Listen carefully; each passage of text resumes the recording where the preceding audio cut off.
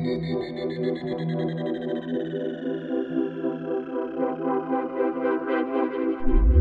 is Cloisterbell, Episode 4, a new weekly Doctor Who podcast.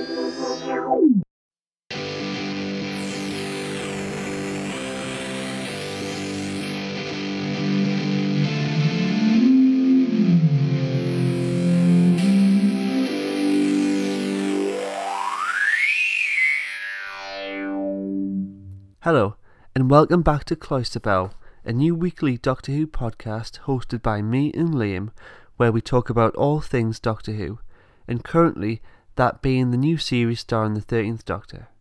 So I'll introduce myself, I'm Rob, and this week it's just me. Liam's taken 2 weeks off travelling, and we'll find out exactly what he's been getting up to when he gets back. In the meantime, I'll talk a little bit about my reaction to the latest Doctor Who episode, Arachnids in the UK. Something, as the title suggests, is perhaps homing in on people's phobias. So maybe it's no coincidence that the week we mention arachnids in the UK, Liam gets on a plane and leaves the country. So before we talk about the new episode, just a quick reminder that you can check out our previous podcasts where we've discussed our reactions to the other episodes of Series 11. So to do that, all you need to do is head over to cloisterbell.co.uk, where you can play them there in the browser, or you can click the link that'll take you over to SoundCloud, and if you're there, make sure to follow us and give some feedback in the comments. So moving on to the episode itself, we're first shown the opening titles, which suggests that the pre-title scenes might now be a thing of the past. Whether that's a good thing or a bad thing, I think would make for an interesting discussion. That's something I'll bring up with Liam when he gets back. In the opening scene itself, we're shown the spider's point of view, which is kind of cool. And then we're introduced to presumably billionaire hotel owner Robertson, played by Chris Noth. And I think his inclusion in this story is a strange one. I mean, yes, we do find out his place in this story was that he was unknowingly involved in the development of the giant spiders. But even though he's presented as the bad guy, by the end, I'd assumed he would have kind of reevaluated his own values and redeemed himself. Instead, he just kind of shoots the big spider and goes off, having not really changed at all. And he'd shown little desire to want to better himself. Of course, he had the aspiration of becoming president, but as a person, he seemingly doesn't want to be better, perhaps.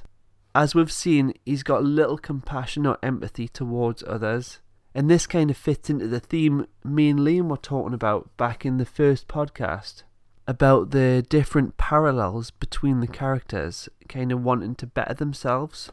But in this case, it could imply that if someone has no desire and makes no effort to become a better person, then ultimately they probably won't change at all.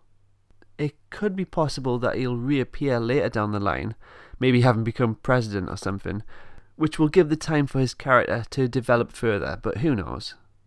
One great sequence was the new visuals of the TARDIS and the Vortex, and that's one thing I thought the show had moved beyond by now.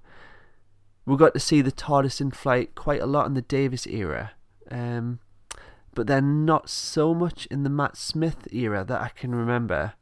And I am probably wrong, but I can't recall seeing the Vortex in Capaldi's time at all.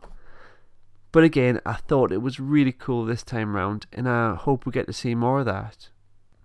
Ryan, Yaz and Graham finally return home, which they seem pretty happy about. But what's more interesting here is the Doctor's reaction to them leaving her behind. So she clearly doesn't want to be left alone, and she makes less effort to conceal that fact than she has done in the past, I think. Which probably tells us a lot about how she's changed as a character by now. And if she's more open, then it might make her intentions or her feelings less of a mystery than they were in the past. Now with Graham returning home, he's clearly feeling the reality of being home, which shows that the past few weeks have been more than just an escape from normal life. They've been an escape from the grief and emptiness back home.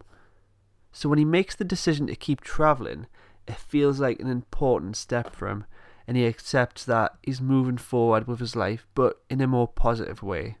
Although deep down he probably does know that he's going to have to return home someday and face up to that again. Of course, Ryan received that letter from his dad. This could lead to a future episode, or maybe it was just placed into the plot as a step forward in the Ryan Graham story. As Ryan had a negative reaction to his dad stating that he was his real family. But again, Ryan and Graham didn't have a chance to follow up on this.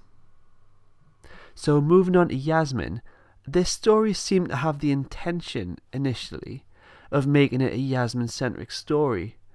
And while the personal and emotional element was there, with her family being introduced, I don't think it delivered enough of what we've really been wanting to see done with her character, which is something that gives her more of a purpose in the show and what shows off more of her strengths.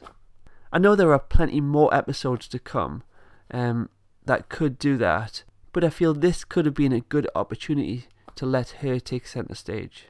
Now with the spiders, they were definitely creepy, and yeah, it was pretty horrific with them wrapping up the bodies of their victims. But I don't think it was touched upon enough.